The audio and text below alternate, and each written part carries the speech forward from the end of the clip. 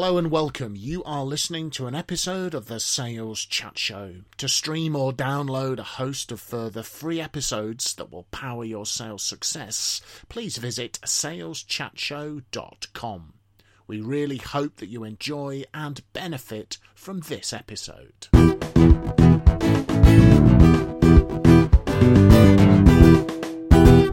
Hello folks, and welcome to another episode of the Sales Chat Show, saleschatshow.com, driving your sales success. As always, I am here with Mr. Phil Justin, Mr. Graham Jones, and I am Simon Hazeldine. And in this episode, we are looking at what are the priorities for you when you are a new sales manager. So the context for this is you were a salesperson, you've now been promoted to be the sales manager. Also, there will be a lot of tips in here for some of the more experienced sales managers if you take over a new sales team. There's always something to learn.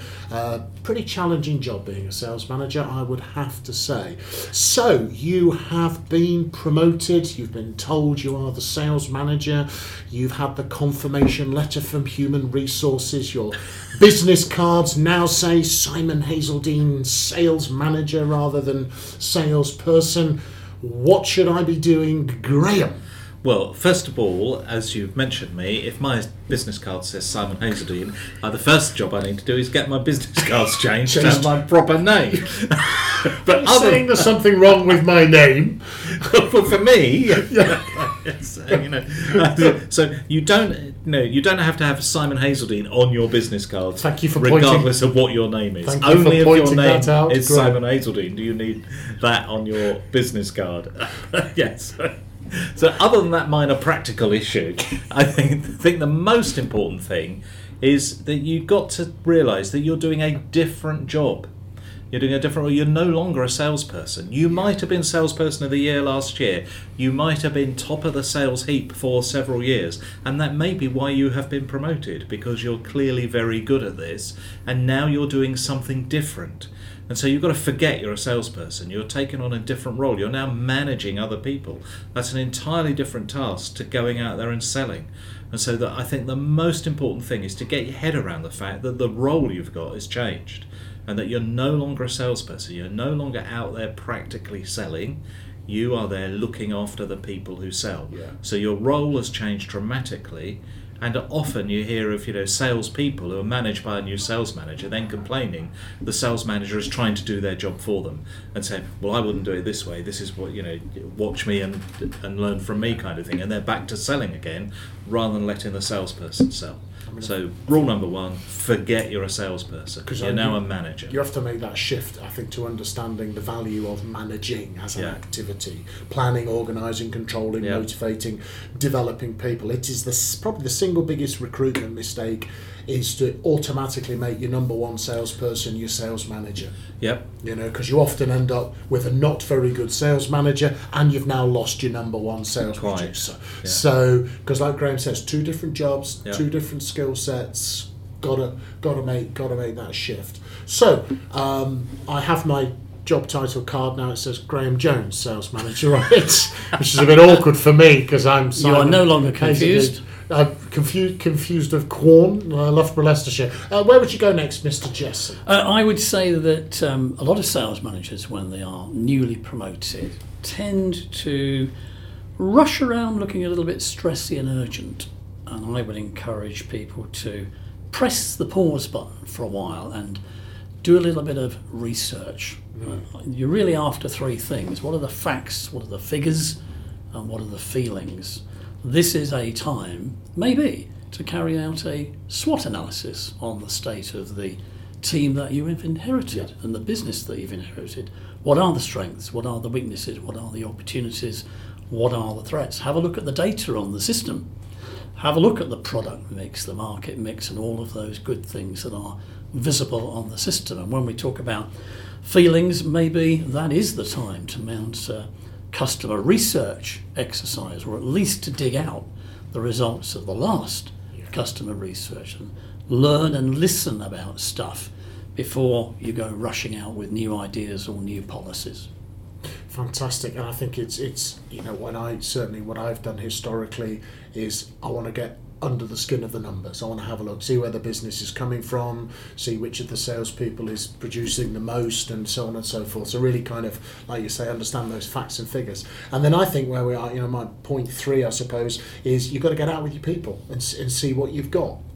So John Adair, who's a great writer and an authority on the subject of leadership, has a model that says that really great managers and leaders focus on 3 things on an ongoing basis. So team, task, and individual. So Phil's is probably, the previous points around what's the task, how are we doing against the delivery of the numbers. Then I want to go out and I want to see each individual person in my team, where they are, and also understand, does the team work effectively together? Now, they don't necessarily have to be a fantastically effective team relying on each other, because they're individual contributors, but you do want them to be able to work successfully and dynamics across, share best practices, help each other out, etc.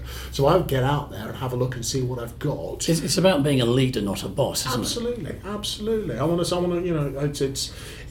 It's understanding where we are now. Where does this team need to be, and have a look through who your key people.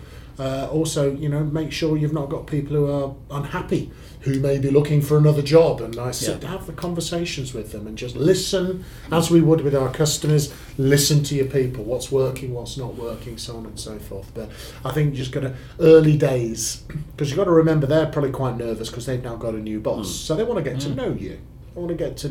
So get out there, spend as much time as possible in the trenches with the people, seeing what's going on. And then point number 4, Phil, was yours, I think? Yes. Another thing I think that many new sales managers will do is to go too early for wacky new ideas, largely to stamp their own personality on to the team rather than the previous managers. I would encourage a different approach. I think it's about fixing the things that are not working, and do that first. Then it's about developing the things that are working and making them better, or at least multiplying those good ideas across the business, across the team. And thirdly, and finally, getting innovative for the future, having fixed the obvious and develop things that are already working. So fix, develop, innovate would be my suggestion to the listener. Because I think then from a point of being of your salespeople, you're sorting out some of the problems that they've had. That's going to win you points. They're going to like that. And then also, I think you're recognising what they're doing well, because that often is the nervousness. In comes new boss and just discounts everything we've done previously. Therefore, they're not going to be very supportive of any innovations that you're making. So certainly.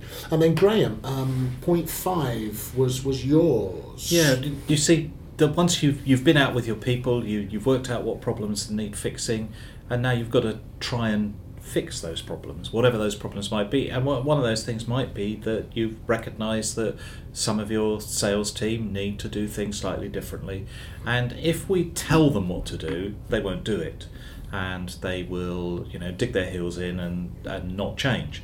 And so what we need to do is coach them to make those changes. And the problem is that coaching is a very specialised skill, and it's not something that you'll necessarily have as a salesperson promoted into sales manager. You need to learn how to be a coach. So I think the next thing is you've got to develop your sales team. You've got to learn how to coach them, support them, look after them. When we look at why do people leave their job, the number one reason people leave a sales job is not for better money or for anything else. It's because they had less autonomy in their role. And so we like jobs that give us autonomy, that makes us want to work on our own, do the things that we want to do without a boss telling us what to do. So if you take over as a sales manager and you become a boss telling them what to do, you're increasing the likelihood that your team will leave or will want to leave and therefore not perform as well. But if you coach them and help them develop, they will then see that as positive, and they're more likely to stay, and they're more likely to perform better. So actually, a sales manager needs to become a coach to help people do the best they can. Yeah. I'll always remember the Anita Roddick comment that good coaches provide light, not heat. Yeah. Yes. Nice. very, very successful entrepreneur there, Body Shop. I think that's probably testament to some of the coaching activity probably that she did.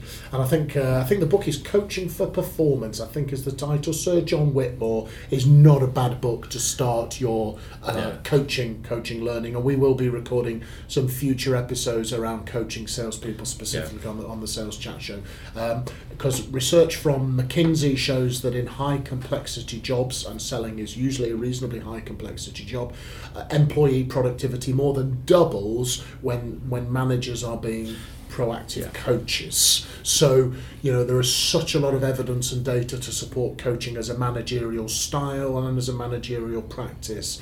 And let's not forget the value of face-to-face coaching, absolutely, as opposed to electronic coaching, which I guess is the temptation these days with Skype calls or whatever, but it's really about the flesh and blood contact. Absolutely. I know that's going to be a challenge for some people who may be covering, international teams or teams in very large countries, very large geographies. You're not always going to be able to do that. And then in which case things like video conferencing over Skype for Business or whatever, or Zoom is the next best thing. But you cannot beat being out there with your people in the trenches. It provides them with support, guidance, challenge, motivation, etc. So get your coaching brushed up, and if you're a super coach, you'll probably be a super sales manager.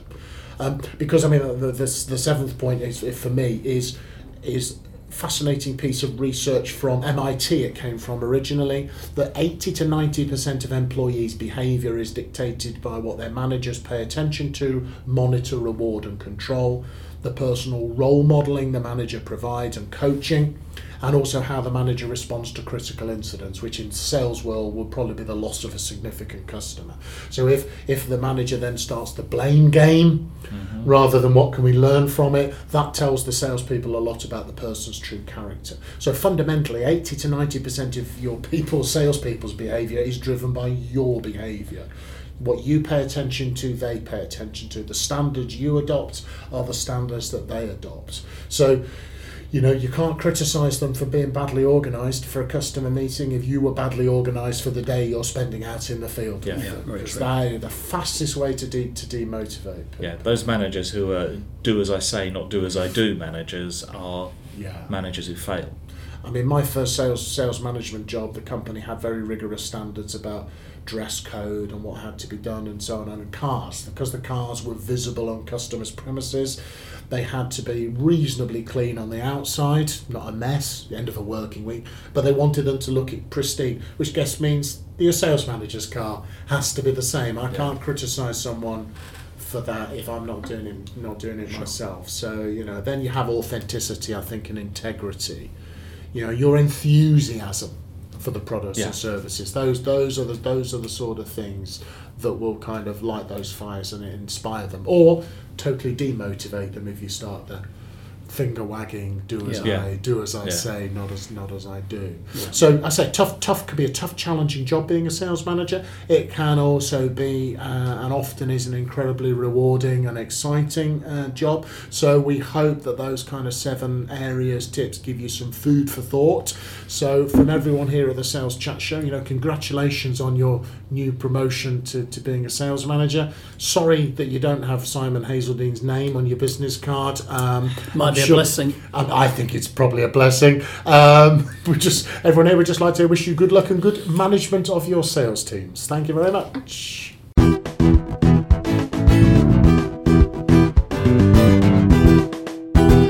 You have been listening to an episode of the Sales Chat Show. To stream or download a host of further free episodes that will power your sales success, please visit saleschatshow.com. Thank you very much for listening to this episode, and from everyone here at the Sales Chat Show, we'd like to wish you good luck and good selling.